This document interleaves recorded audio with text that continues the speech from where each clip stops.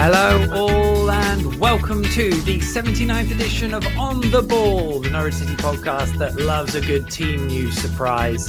I'm Michael Bailey. I cover the Canaries for The Athletic and I hope this finds you safe and well. On the way, Arsenal about face. Oh yeah, no, that does work. A double century Farker and City star sign with a bit of Mark magic. We will work through all that and more with our guests this fine August evening. They are On The Ball debutant journalist and City fan Melissa Rudd. Hello, I should just explain, definitely City fan despite this Arsenal shirt behind me. For those listening, Melissa has a pair of Arsenal shirts behind her. A wonderful choice, and we'll get back into that in a bit. Also joining us this evening, along come Norwich gentleman Tom Parsley. Thank you, I'll take that. I like gentlemen. Good, I worked hard on that one. And finally, but by no means leastly, that's not a word, PA Media's Canaries mascot and an excellent journalist himself, Jim Van Wyk. Well, I agree with one of those statements anyway. Good evening, everyone. I'll leave the listeners to work out which one by the end of the show. It's a fair play, Jim.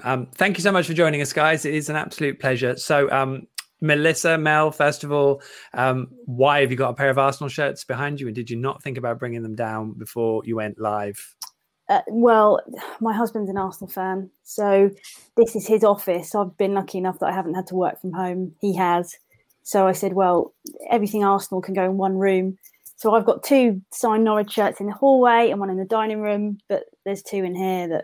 What can I do? What can you do? I can't take them down. Are home relations okay since the weekend? All right. No, they're fine. There was when we lost them in 2013, that real controversial under Chris Hughton when we were 1-0 up until about the 85th minute, and then they scored 3, controversial penalty. Then there was, friction. Let's just say that. Yeah, it wasn't a happy home for a while. We can imagine. Well, I suppose there was less controversy this time around, but we will get stuck into that. I've enjoyed squashing the controversy this time around. Tom, good evening to you. How are you? Hello, mate. Very, very good. Thank you. All ready to talk some excellent bottom of the table Norwich.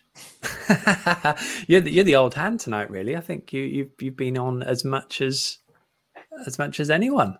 If there's an incarnation of Michael Bailey's media career, I want to have a part of it. I'll follow you wherever you go. Bless you. Well, I'm taking that as a compliment, most definitely.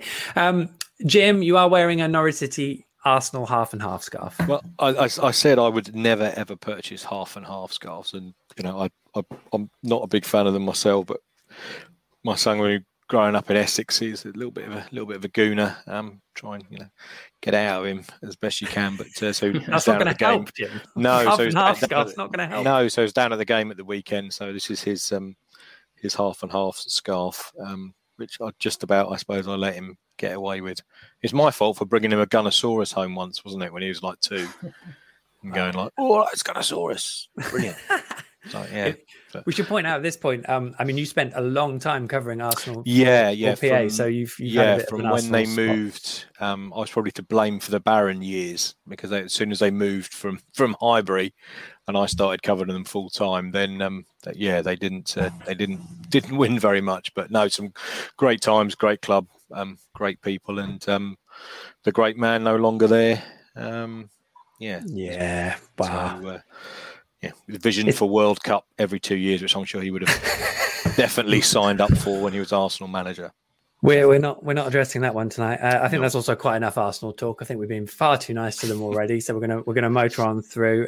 Thank you all for joining us. Hope you're all good out there as you watch and listen away. Shall we crack on with this week's headline act?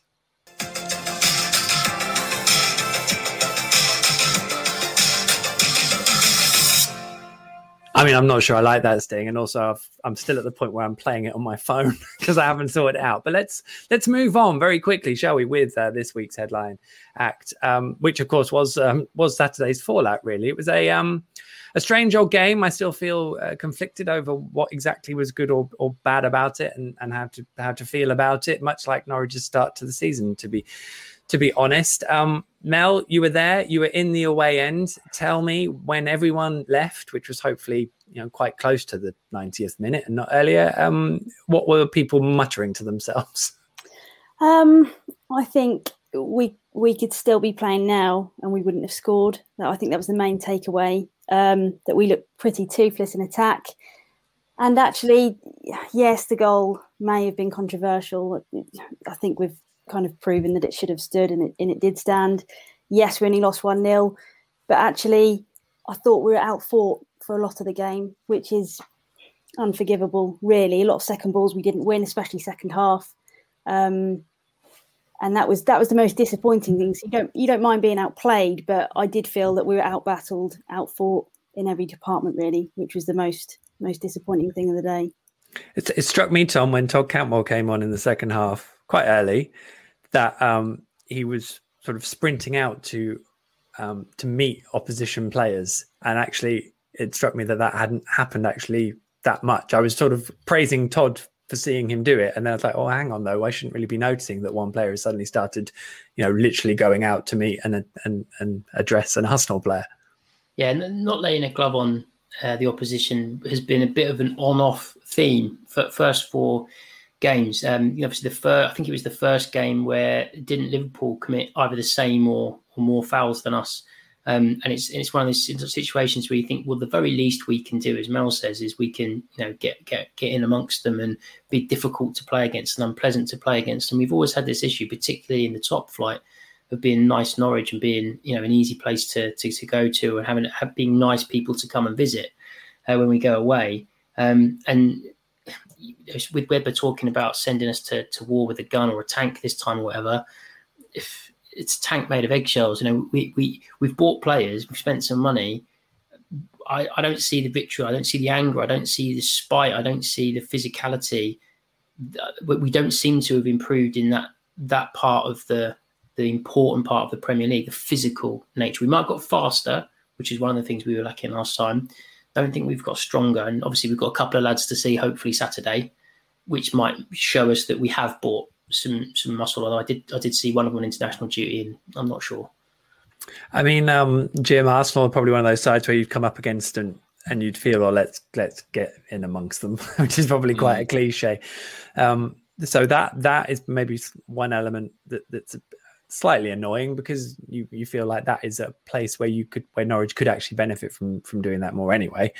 I really don't want to see I don't want to see Norwich get bullied at Burnley, but also I think Arsenal at Burnley next. I really don't want to just see them get bullied to a 2-0 defeat, because that would be really depressing. But also sort of reflecting on the game afterwards, although Arsenal were pretty good in that second half, I felt the moment when Arteta kind of changed formation slightly and brought on different personnel, there wasn't much of a reaction to that. I know that Daniel did make a few changes, but in terms of that managing and tactical nuance in a Premier League game that a lot of those coaches can manage, that's probably one of the things I do really want to see from Daniel Farke this season. And I'm not sure. I was then thinking retrospectively whether that was one of the elements that lost Norwich the game. Yeah, I mean, I think when the team sheet came out, didn't it, and we looked at it, it was just a little bit puzzling for me, I think. But he'd almost preempted it when we on the Zoom call with him on Friday and talking about it, and saying, well, you're not just going to throw these guys straight in because they look oven ready for the Premier League, and it's we've got to give them a little bit of time and things. And would our defence have looked any different with Gibson and Kabak in there? Maybe instead of Hanley, and Billy Gilmour had a lot of time on the international break as well, didn't he? And he's someone who brings something different to the side. But yeah, I think I agree. I mean, if Arsenal were probably there to be got at. Certainly, the mood going into the game was, this could potentially be the nail in Mikel Arteta's coffin, couldn't it? If Norwich did get a result, and there just wasn't quite enough impetus, I don't think, through the whole game. That said, though, had that Kenny McLean chance gone in early on, is that the difference? Is it just small margins and Norwich don't take them where other teams, other teams end up taking them? And at the end of the day, Arsenal fans were saying, we are staying up after they've beaten Norwich with a really, really scrappy goal, which was probably offside unless you watched it on super slow in the VAR room. I mean, it definitely wasn't. If anyone listening or watching this still feels that it should have been given offside. Nothing wrong with it. No, the rules. You may want the rules changed, but the rules as they are state that it was right that it stood. Even the handball from Saka in the build-up is probably a bit of a stretch, although, maybe at Old Trafford that gets given, I don't know. But so that was one point. I mean, Pepe was pretty lucky with the fact that he did manage to have a ricochet that went straight across the 6-yard box because he didn't know a lot about it. And I think that probably settles all of those things. But do we each have a positive that we can take from the game? I want to throw up a biggest positive and a biggest negative if I can, because we can get sort of maybe stuck in themes a little bit. But Mel, do you want to give us you can choose positive or negative? I'll try and give a positive. And I think that was that Brandon Williams played really well. I thought he was our best player by a mile, actually. We spoke about being out-fought and out-battled. I think he was probably the only player in a yellow shirt that didn't kind of shy away and that did I don't want to say give everything, but he played really well. I thought we looked comfortable on the ball as well. After Leicester, where he kind of made a mistake for the goal, I think it's really important that he got a good performance under his belt, and he really did. And if he was unlucky to not get anything from the game, because I think he was definitely the standout player for me. You do almost have to remind yourself that he's playing on the left when he probably considers himself a right back. It's because it's not an obvious a shortfall in his game, I would suggest. Tom, you get a choice, positive or negative? Well, I think Mel's actually summed up my negative with her positive in that they are so few and far between. We going into the season, I fully expected us to be bottom. I fully expected us to be 0 points after the first 4 games, because if you look at what we were playing, you would seem a bit crazy if you suggested anything other than nicking a point at best somewhere. So it's not so much the fact we are where we are. The biggest negative for me is that you can count on half of one hand maybe how many positives there actually are. What you wanted to see by now is a narrower margin of victory. And okay, Saturday was a narrower scoreline, but what was it, 30 shots is the most shots Arsenal have had since 2018 or something ridiculous. That's not that. Yes, it was there was a few people who went to Emirates. I wasn't at the Emirates on Saturday, who said 1-0 really flattered us. Krul had to pull out 2 or 3 fantastic saves. I think he comes out with a bit of credit in terms of, I know there's some distribution issues, but in terms of what he's there to do, which is primarily stop shots, he did make some great saves. That for me is the worry. You would have wanted Rashica to look up and running by now, and I thought he did in patches in the Leicester game. And international breaks have come at a really good time for Daniel a lot of times, and I think you wrote recently, Michael, about how his win percentage is insane before the first one and then suddenly jumps up after the first one. This one really feels like we needed it to come after the Arsenal game. I really feel it would have made a big psychological difference if we could have got that out of the way and then started building. Because now it's a huge week for Daniel. And what we said before the season over at Oncom Norwich was Daniel's coaching chops will be tested, not necessarily in what happens in the first 4 games, but how do you motivate a team that is almost certainly going to be bottom of the league and almost certainly going to have 0 or 1 point? How do you motivate them to find the positives from those first 4 games to show in the video room and say, look, here's a positive, build on that, here's a positive. I think it's a harder job than I even thought it was going to be, because there are so few passages of play where we genuinely hurt other teams in whatever it is, 300 and 400 minutes of play. I would like to see someone put the video together of Arsenal's 30 shots. I've got to be honest, because I think there were 3 saves, but I mean, it wasn't like Tim had many saves to make. For a team taking 30 shots, I don't know how many of them were on target. I should probably check that out. The thing that stuck with me as well, actually, Kenny McLean's chance was very good, but the one that led to Aubameyang being clear and trying to score from 35 yards in the first half, Christos Jolis's ball across the box was a brilliant chance for Teemu Pukki, had he have read it. It was a really such a good chance, exactly what he would have wanted. And for some reason, Teemu was maybe 2 yards just behind it and slow to preempt it. Maybe that will come, but thought that was a golden opportunity, that one. Jim, positive or negative? You get to choose. I could rant on about the negatives, but I'm going to put my green and yellow half on, and let's try and take some positives, and let's try and take a reality check and look at our Premier League opening fixtures, who you're playing. I mean, in all honesty, how many points did we expect from that? As Tom said, possibly one. I think the performance against Liverpool was understandable. Manchester City are going to do that. Are going to do that to anybody. The Leicester game, I thought there were signs there, of real positivity, of Norwich really being able to get at the opposition in some key areas, and probably had Todd Cantwell just taken one step to the left, then Norwich would have come out of that with a point. Then we did have the international break, and it's a bit of an issue, isn't it? I would have liked to have seen, Josh Sargent probably play up front just to freshen up things, and as Tom said, maybe someone who can actually, you don't want to use the term bully defenders, but maybe that's what we need to be bringing into the side. But I think we just need to reflect on, we have had the most difficult start, probably the most difficult start you could get. And if we look at the other fixtures, and should we go on and win on Saturday, and I don't think that there shouldn't be any reason why Norwich shouldn't be confident that they can do. Look where that puts you in the table. Look where that puts you in relation to the other sides, and other sides, say, with 3 points compared to the teams they've played.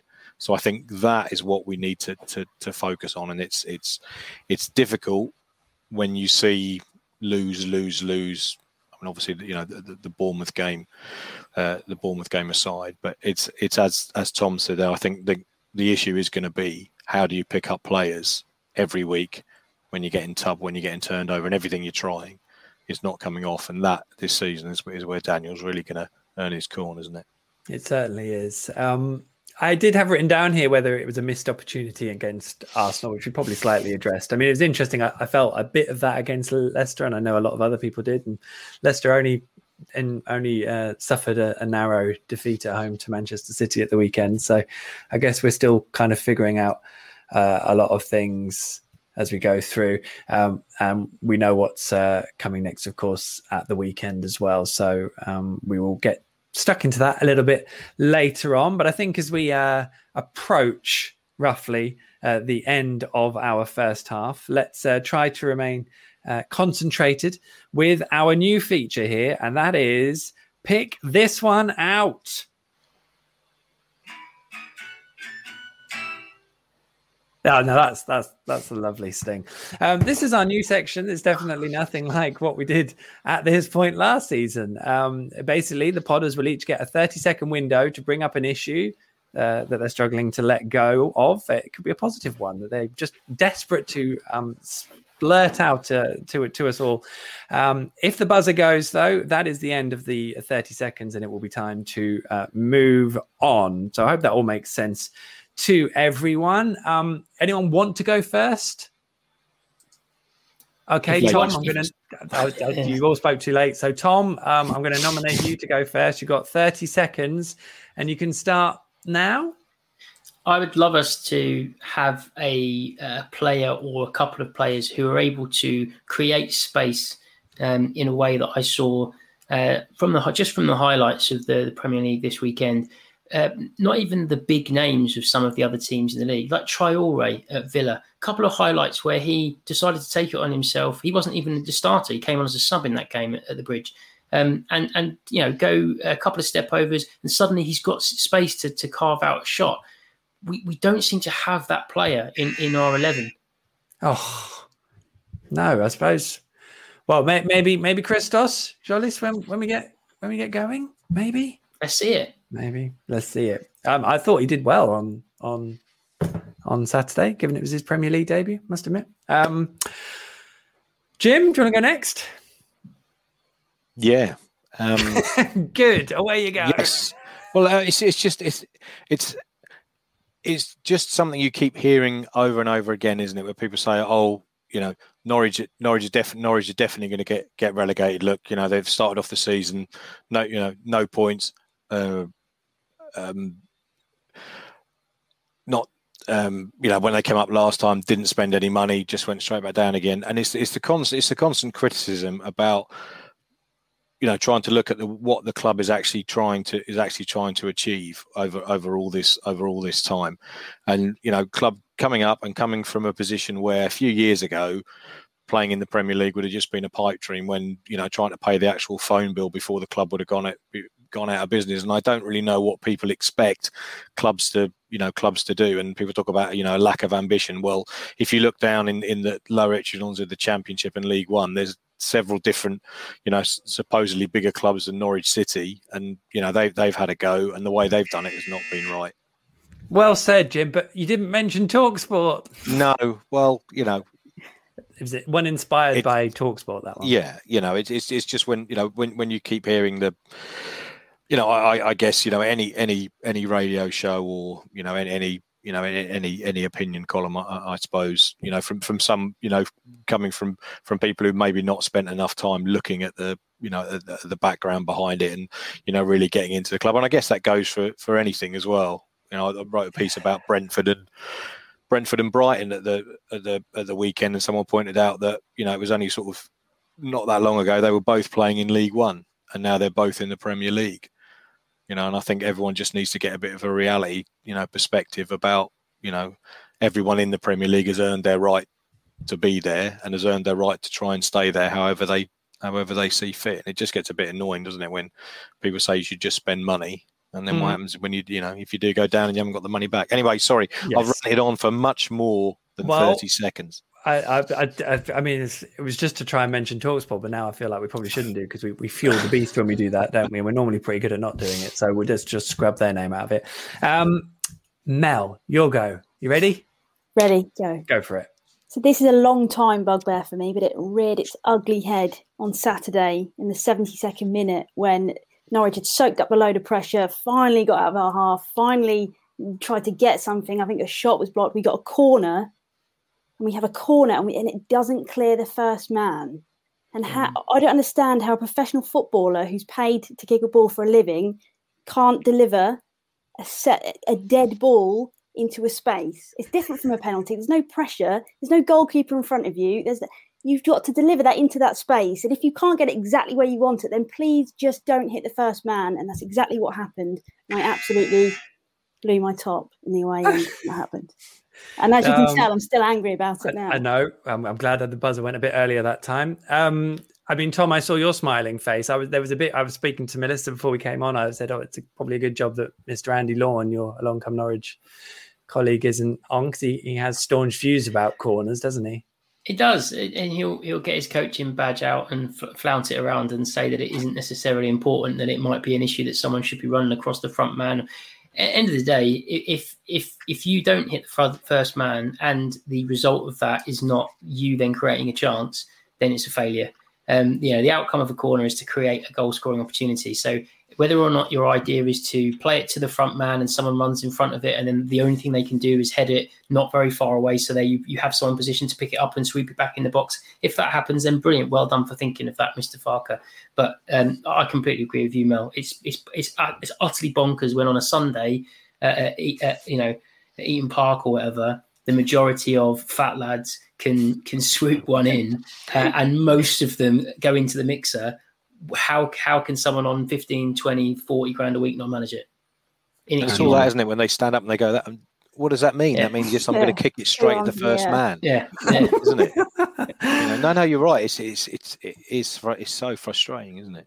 I love it. Yeah.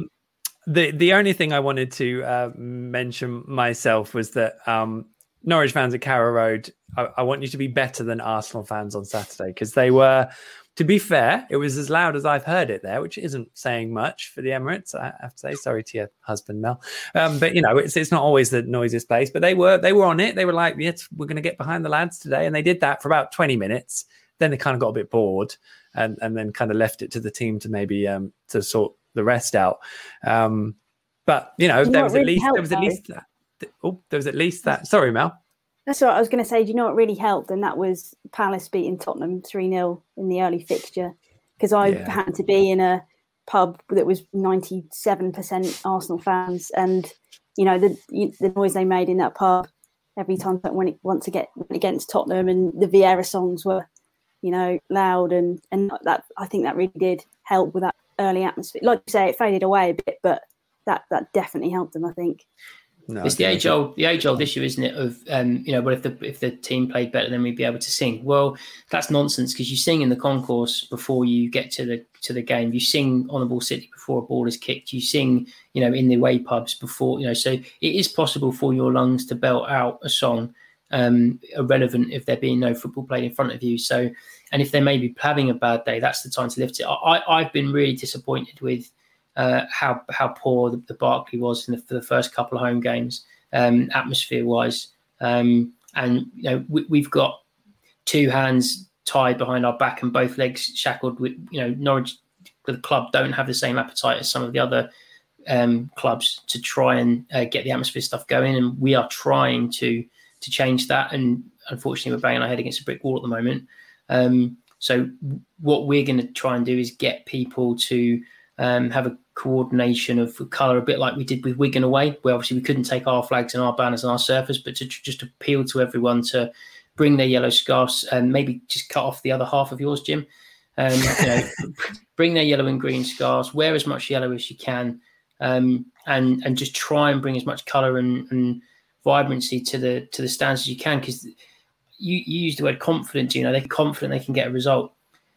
If they go into that game confident, then Farke and his mates have done an incredible job, because if you lose 4 on the bounce and know that the club has lost 13, 14 on the bounce in league, if you can get a team of 11 or 15 or 17 or whatever into a game going in confident against a team who have already scored and got picked up a win, then fantastic. And I hope they manage it, but they are going to need us on Saturday. So if it's sticky and a bit iffy in the first half an hour, or if we're 1-0 down or whatever, it cannot be a sit on your hands day. You've got to open your mouth and shout and scream and get behind the boys on Saturday. And actually, not to go on a double negative here, but I did think the away end atmosphere on Saturday was pretty poor as well, I have to say. In all my visits to the Emirates, that was definitely the quietest I've heard the Norwich away end. I think there's a lack of belief at the moment. I think everyone expected us to lose the first 4, but deep down, no, I don't think anyone genuinely expects us to stay up. No Norwich, I love Norwich. I love us so much. But I am looking forward to the 3rd Farke Championship title already. Because I'm sorry, mate. There's easy.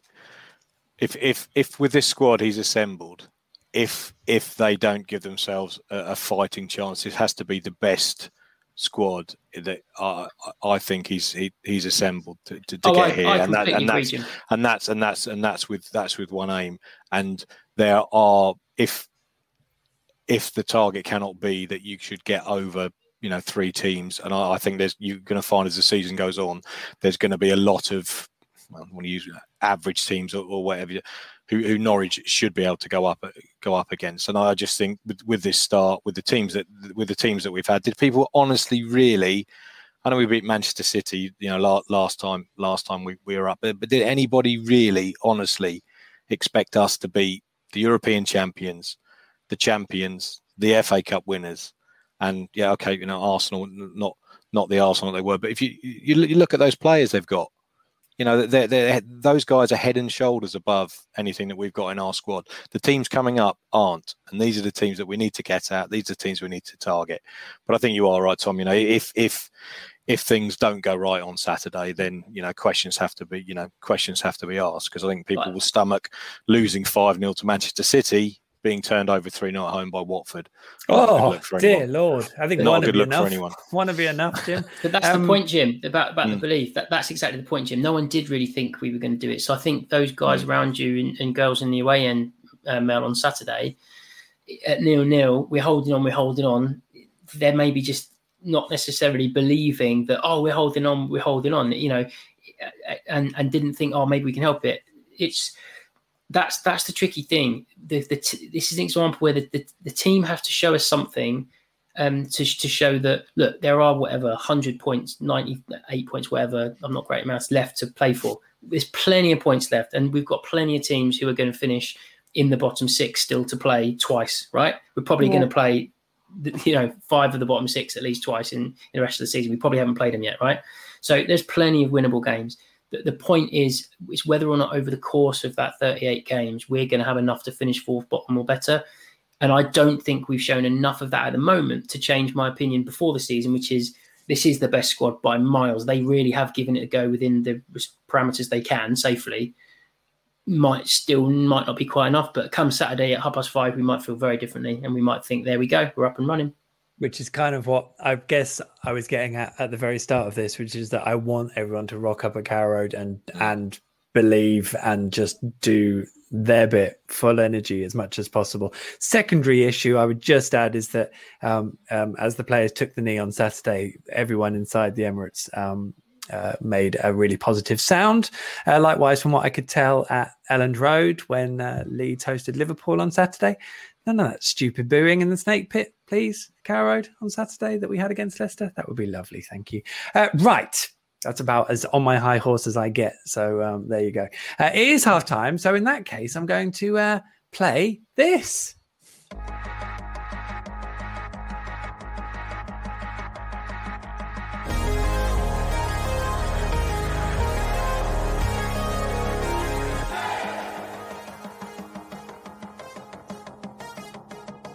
I like this music. It is, as always, the second half, which begins with Centrefold. Now, I did write a piece during the international break, which was on memorable debuts. That was for The Athletic and part of a wide-ranging series from a lot of my colleagues as well on memorable debuts, based on the fact that lots of teams have made signings over the transfer window, of course, which closed just at the very start of the international break. I'm getting my days muddled up now. Can't remember. Yeah, it was, wasn't it? It was after that weekend. So, we are now primed for debuts. And so why not remember some memorable ones? That was with the expectation that maybe we would see one of Matthias Norman or Ozan Kabak at the Emirates, but it didn't happen, which is fine because it means we've got their debuts to look forward to. But yeah, the piece on The Athletic is on Marc Libra and his 19-second introduction against Manchester City, a goal I remember very fondly. That was in 2001-2. A remarkable goal. It's all broken down on The Athletic. I had quite a list to work with, but Mark was the one I went for. Any of you guys have a favourite debut that comes to mind? Tom, you're laughing. I can only remember bad ones. But they can be favourites.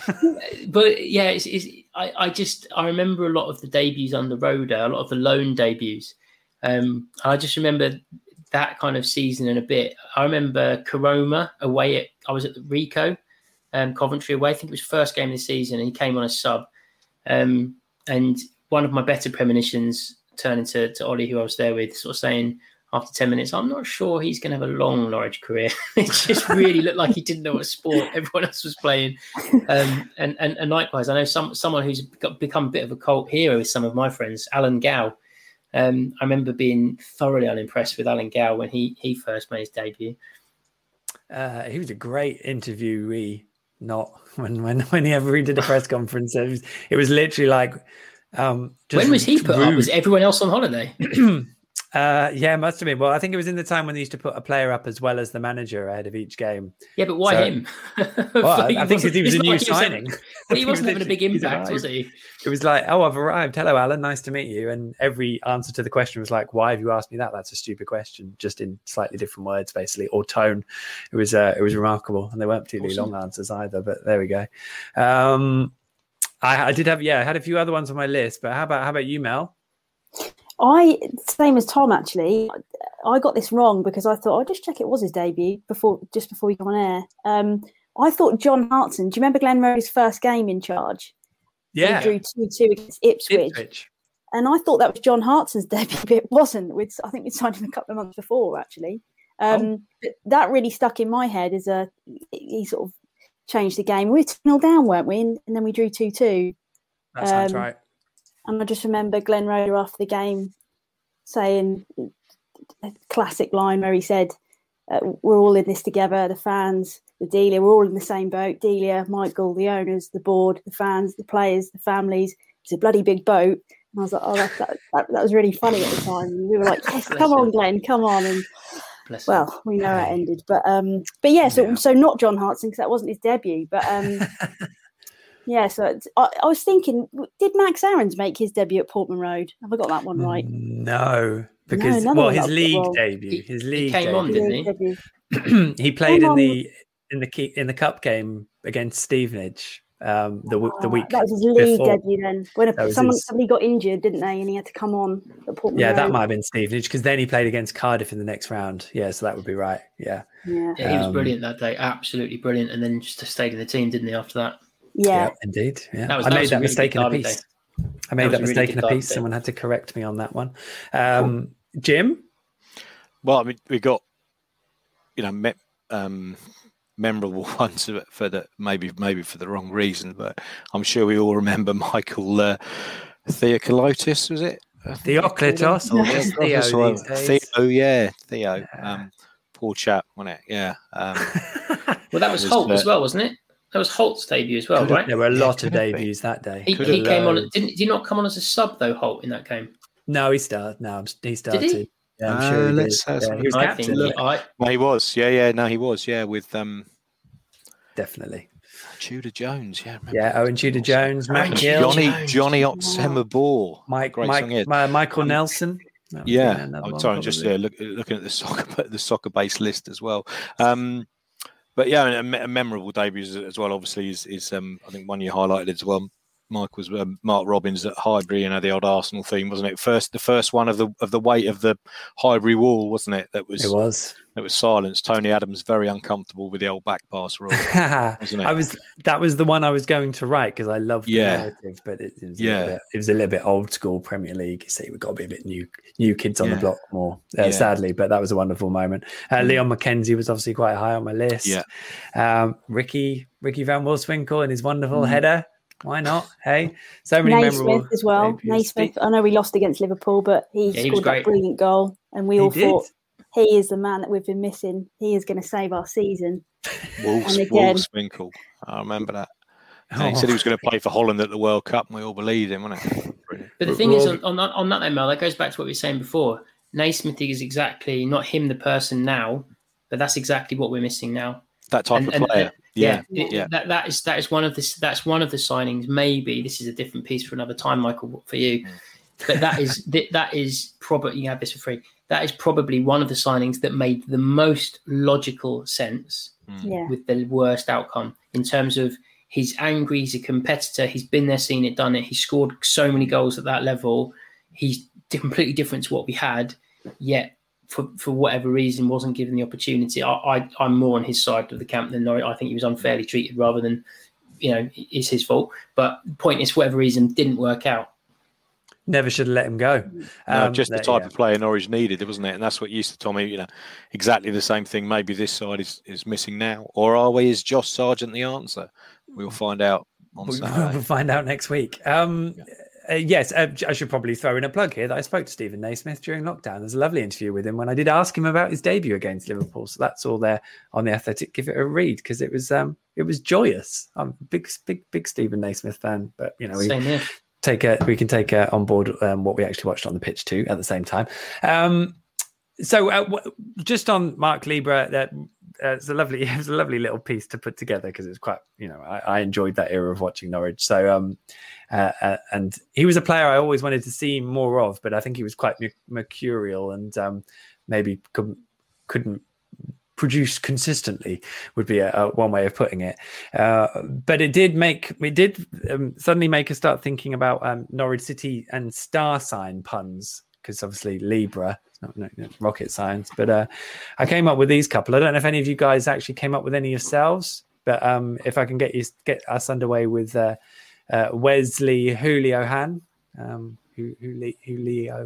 Leo Han, or someone then chipped him back with Leon Mackenzie, obviously, and then the one I was happy with, which was Gemini Goss.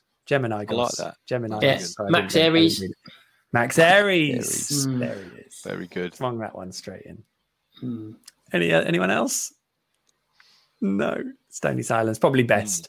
But if anyone out there listening or watching, whatever, has a Norwich City star sign pun, well, good luck to you. But you can feel free to tell us about it as well, because I'm always love stuff like that. Right. In that case, I think we can now move on to a little look ahead, shall we? With a bit of John Motson, he says, as he just readies his final sting of the evening. There we go. It is almost fantasy football. Thanks, John. Let's look ahead to Watford away. We should bear in mind also that the following Tuesday, it's Liverpool in the Carabao Cup, which is quite a tasty third round tie. I'm thinking, I'm picturing Daniel Farke over 4 years. If you haven't read my piece on his 200 games, by the way, you can read that on there. There's loads of stats, including me counting that Norwich played their 100,000th pass in the 89th minute on Saturday. There you go. Don't get that on Opta. So Liverpool, and I'm thinking Daniel Farke, it strikes me as classic that he would probably throw in Ozan Kabak for the Liverpool game and not do so against Watford. But who does he play against Watford? Because, Mel, there were some big calls. We haven't really touched on the team selection properly, but there were some big calls against Arsenal. There was a lot of team selections based on the international break, but also, Ben Gibson was at home for 2 weeks and didn't start. Todd Cantwell was in quite, enthusiastic dialogue with Max Aarons before kickoff. And I was wondering what was up there. And then the team sheet came out and he didn't start there either. So, which you'd expect. You'd expect him to be frustrated for not starting. So, it's going to be fascinating what he does this weekend. Yeah, it was. I mean, Dow for me was a real surprise when I saw his name on the team sheet, and I thought Cantwell actually, he should be. He was pretty hard done by, I think. Against Leicester, the thing he does doesn't always come off, and he gets stick for that. But the fact that he's one of the few players so far this season who've had a go, who tries to create things, who tries to attack the space, tries to get us forward. I was surprised when he wasn't starting on Saturday. Another contentious starter always this season, Lucas Rupp, but again he had a really poor game, and surely he won't start again on Saturday. Whether you throw Norman in and hope that comes off, but these players have got to start. Sometimes, can we really afford to wait until a League Cup game to give these players a chance? It's such a big game on Saturday.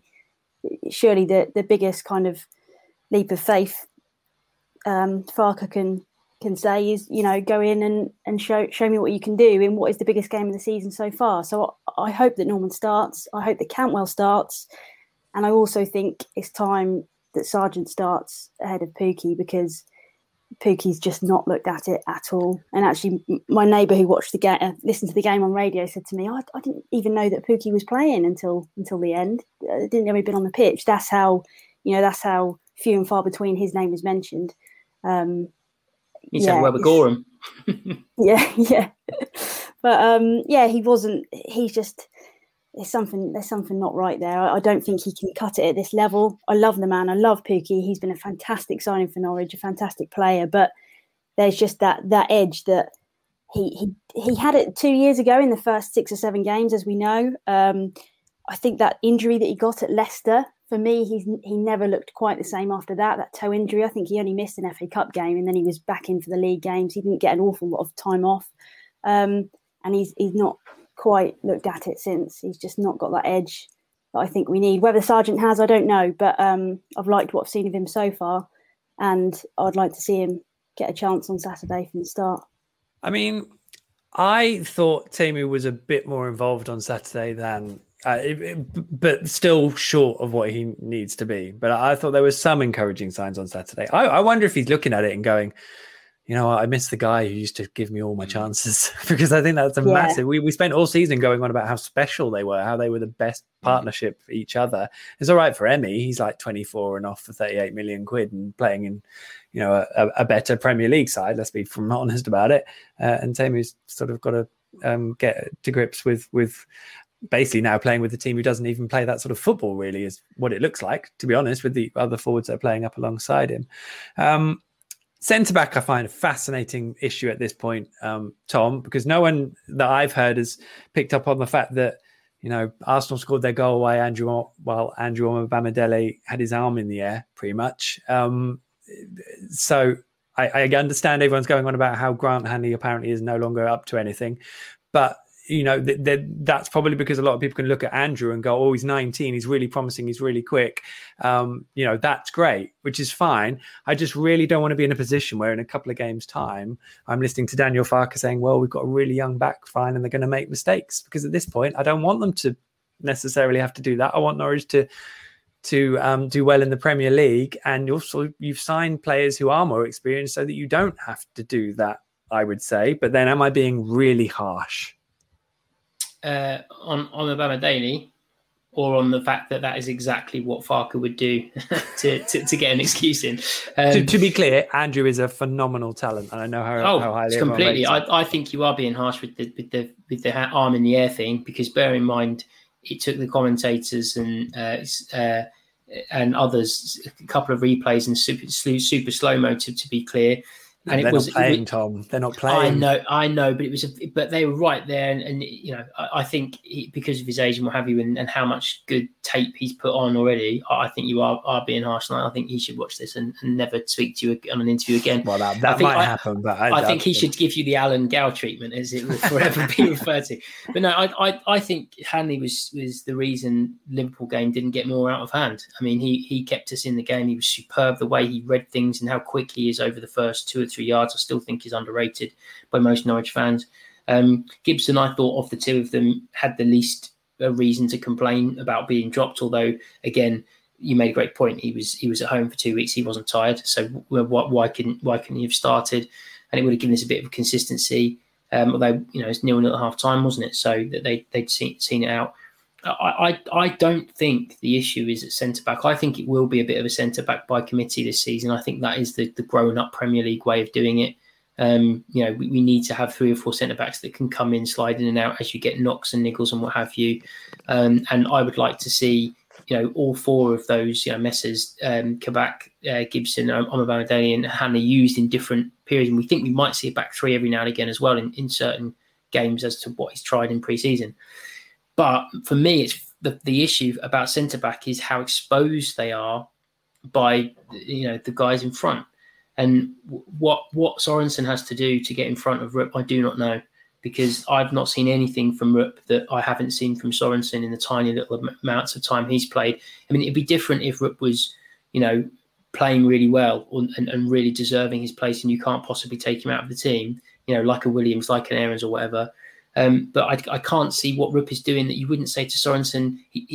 He's like the one other guy that could play that position that hasn't been given a go at all, that's been here for ages and knows how to play that football. And yes, against lesser opposition, has looked great there and out of place at right back. So, and one other point on what you said about throwing them in, don't want to put them into Watford, which is a massive game. We're talking about a couple of people who have played World Cup qualifiers, have gone to tournaments. They should be able to cope with playing Watford at home. Quite early on in the season. It's not lose and go down. There should be no way that those lads, fair enough if they've got off a flight 48 hours early or whatever, I get it. As for Watford, come on, they've had a week of training. There should be no reason that they're not a fully available selection. And it would be, I think, insincere to use to hide behind any reason, to hide behind a reason like that as to why he wouldn't pick them on Saturday. And I agree with you, Mel. Campbell has to start every home game unless Rashica and someone else basically kicks him out of the team. He's still our best. He's the closest we've got to Emmy that I've seen so far. I think, Christos might feel a bit aggrieved if he wasn't starting. I think on Saturday, I thought he was good in the first half. He's one side, Rashica's the other side, and Campbell's the 10. Oh, okay. Well, are they going to play with a 10 then? Are they? Well, that was the other thing I was thinking. What Mel was saying about bringing Sargent in, or maybe it's you, sorry, Jim, bringing Sargent in for Pukki. No, it was you, Mel. Sorry, you look so similar, so it's hard to get right. But you talked about tactical flexibility, which is the thing that I'm on Farke's case for in the Premier League. He's completely unproven this. Basically he's a failure at this level. So far with the game, he's had 42 chances and he's not very good at it. So let's see him go, do you know what? Maybe I need to help Pukki by having that bustling presence of Sargent up there. Maybe Pukki would benefit now at the age he's at with the fitness he's got or whatever as being part of the two. Have we got the ability tactically, what we've got to make that kind of change in the Premier League? We've certainly got the players for a two now, which we haven't had before. I have to say, Jim, Kabak is maybe one issue because you are trying to keep a load of centre-backs happy, although obviously Ben Gibson probably isn't very happy now because he got dropped. But Matthias Norman, I mean, we haven't got a defensive midfielder. I'm struggling apart from Jakob, yeah, but clearly Daniel doesn't want to play him ultimately because he hasn't. So for my money, Matthias has to start on against Watford because why not? And I don't really want to see Billy Gilmore there because I thought we got to the point where we knew that wasn't working. But what do you reckon, Jim? Well, my view is that anybody you're bringing in has got to be an upgrade of the players that you've got, both as a player skill wise and obviously and they have to fit in personality wise as well. And if you look at all these guys, and if he's brought in Kabak, you've got to say, well, he's brought in Kabak because he's an upgrade on, say, Grant Hanley. Norman is an upgrade on Sorensen, or is an upgrade or trying to look for a replacement for Skip. But if you're not looking to do that, you're not going to progress. And if you're not bringing in these type of this caliber of player who's able to come in and to get you a result against Watford, then it is going to be a very, very long season. And I think all of these players who have come in are up a notch from the player that we've had before. So there's no reason why these guys shouldn't be able to come into the side and shouldn't be able to perform at this level. And I just think Mel's point about the front line. I mean, yes, we know we've lost Bendy and we know we've lost all of those. But I just think we've got to get to a point where we say, regardless of what anybody has done for the club, it's just got to be now about getting the personnel in the right positions, in the right tactics to get the results. And if that means Timu comes out of the side, Josh Sargent comes in, I think Lys Malou has fitted in very well. I've been impressed with how I've seen him play. Oh, and that's what he's going to say on the matter. Oh, Jim was at a beautiful point, and he's gone full stuck. He's full stuck, but that's okay. And it was a wonderful point. We'll see if Jim unfreezes. All I was going to ask for was a prediction, which is obviously a horrible question, but whether just someone wants to throw out what they want to see, the one thing they want to see. Tom, 3-0. Zolis, Sargent. Aarons. Oh my goodness me! Celebrating his new agency contract with New Era, new goals. Mel, have you got one? Doesn't have to be just something you want to see. If not, don't do. I was going to say I can't. My head says one thing and my heart says exactly the opposite. I'm really, really worried that we're going to lose on Saturday. Really worried. Well, if you're anything like me, that generally means that they're going to do really well because that was how it used to work when I was a supporter. What I will say, Watford conceded 2 shocking goals on Saturday. And I think if you just watch them play Wolves, you're like, you know what? They are not at the same level of the 4 teams we played so far. No. And on that note, I think we should probably end proceedings. Although Jim has just rejoined us, freshly unfrozen. Look at that.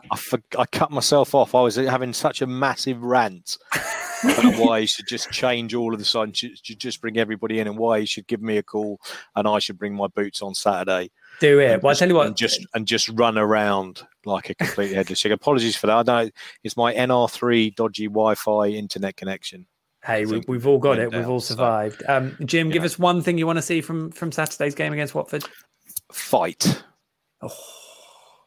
And on that perfect note, on the bombshell, it's time for us to say goodbye, which means I need to dig out the final steam. But before I say that, that is it for the 79th edition of On the Ball, the Norwich City podcast that wants Saturday to come already. If you're yet to do so, make sure you subscribe via your podcast player of choice. The pod is available free for everyone on your usual podcast player. And we are now streaming the recording of the podcast live in video form on my social media channels. Just search Michael Bailey, The Athletic, Norwich City, and your preferred social media platform. And hopefully it will show up. Otherwise, I've done something hideously wrong. Ratings and reviews, wherever prompted, are always hugely appreciated. And if you want to get in touch with any questions or topic proposals, please feel free to sling me a direct message on Twitter at Michael J. Bailey. A big thank you so much to our guest tonight. Melissa, thank you so much for the debut. How was it? Enjoy it? Loved it. Yeah. Thanks for asking me. Do it again? 100%. The thumbs up. That's good news. Tom, thank you so much, gentleman. Tom. He's waving. Bye. Jim, and your half and half scarf. It's been a pleasure. No Thank you more. so much. That's the first and the last time anyone's going to see me with a half and half scarf on. I don't know about that. Right, let's play. I'll play the thing in a minute. We will be back next week with loads more Canaries carry on in another On the Ball Norwich City podcast. Until then, never mind the danger.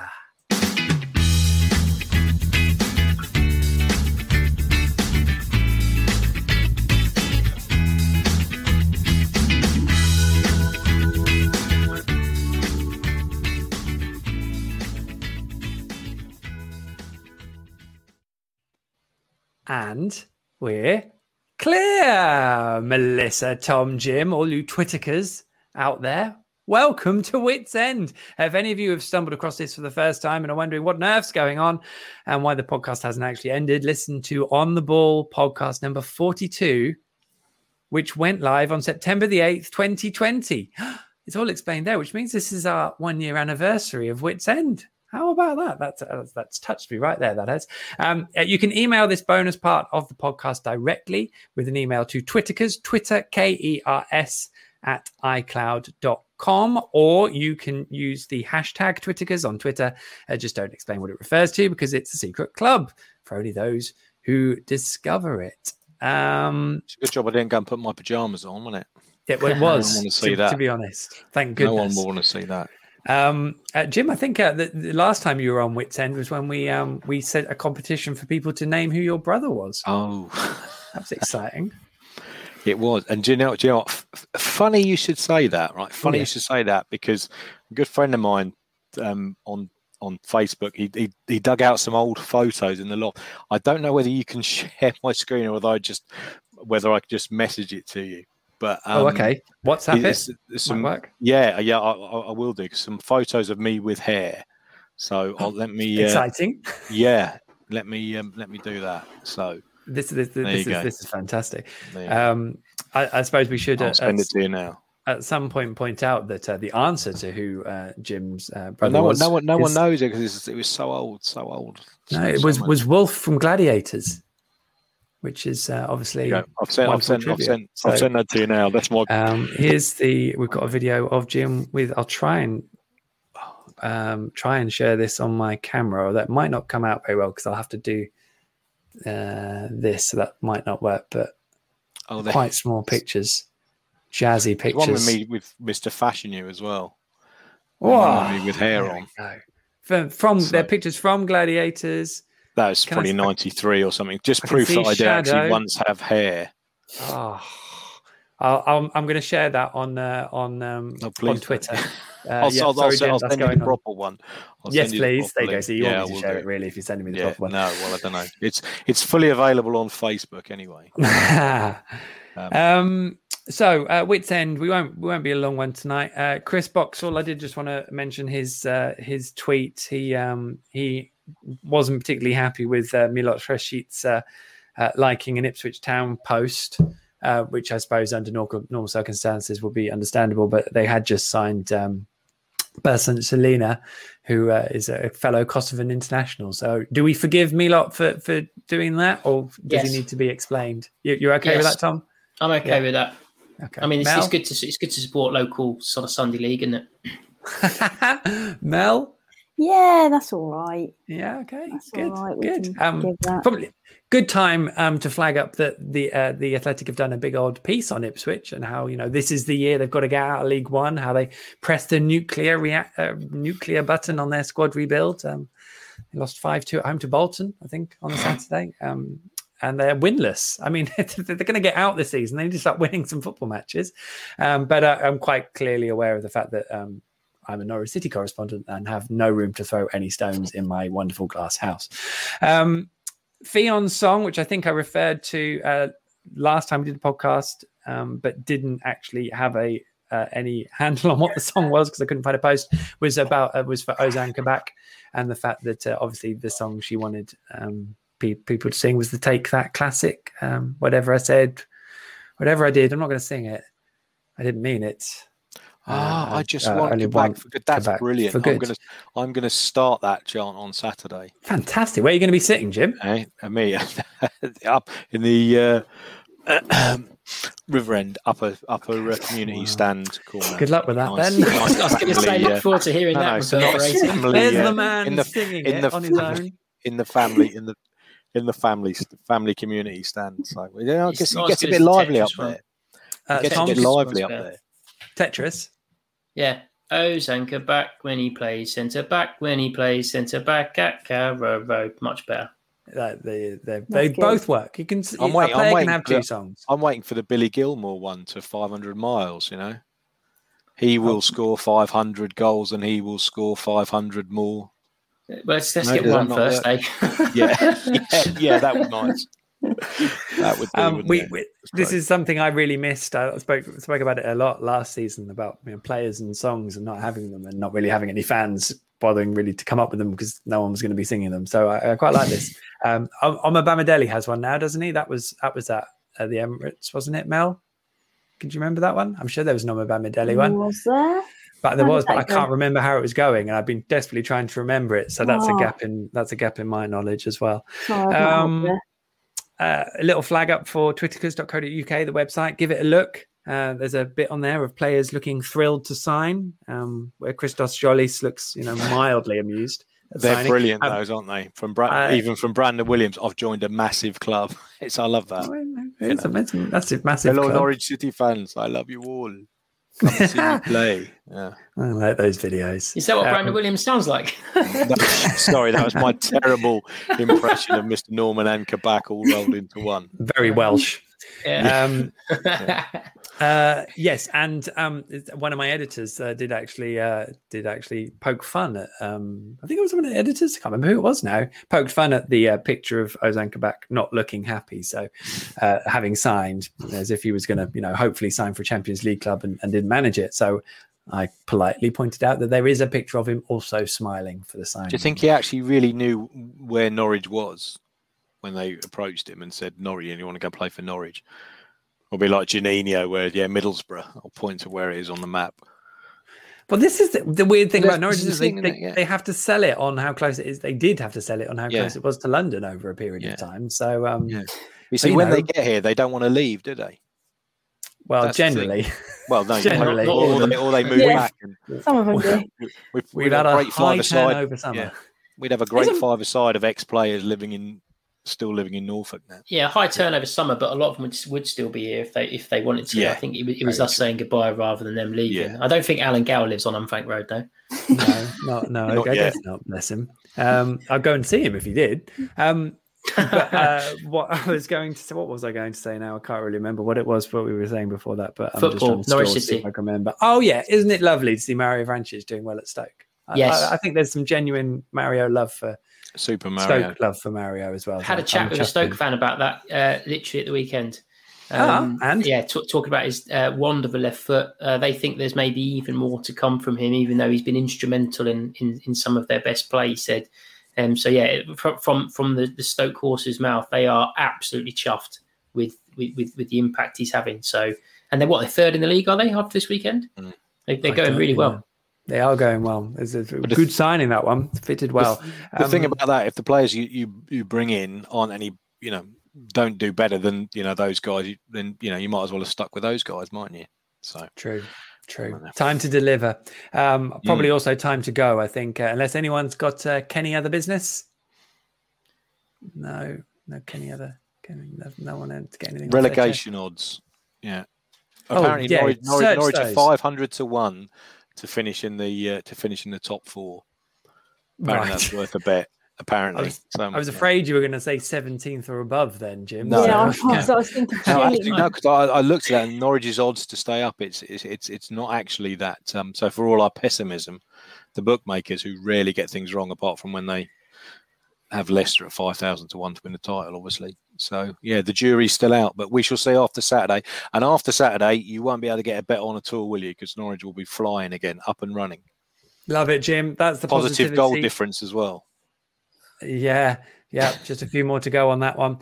In that case, I think we're all done. So it's been an absolute pleasure, guys. Thank you so much. Thank you to everyone for watching and for listening, of course, on the pod. All I'll do is say, Mel, Tom, Jim, thank you so much. If you could say goodbye on 3, that would be wonderful. 1, 2, 3. Goodbye on 3. Goodbye on 3. Goodbye, all.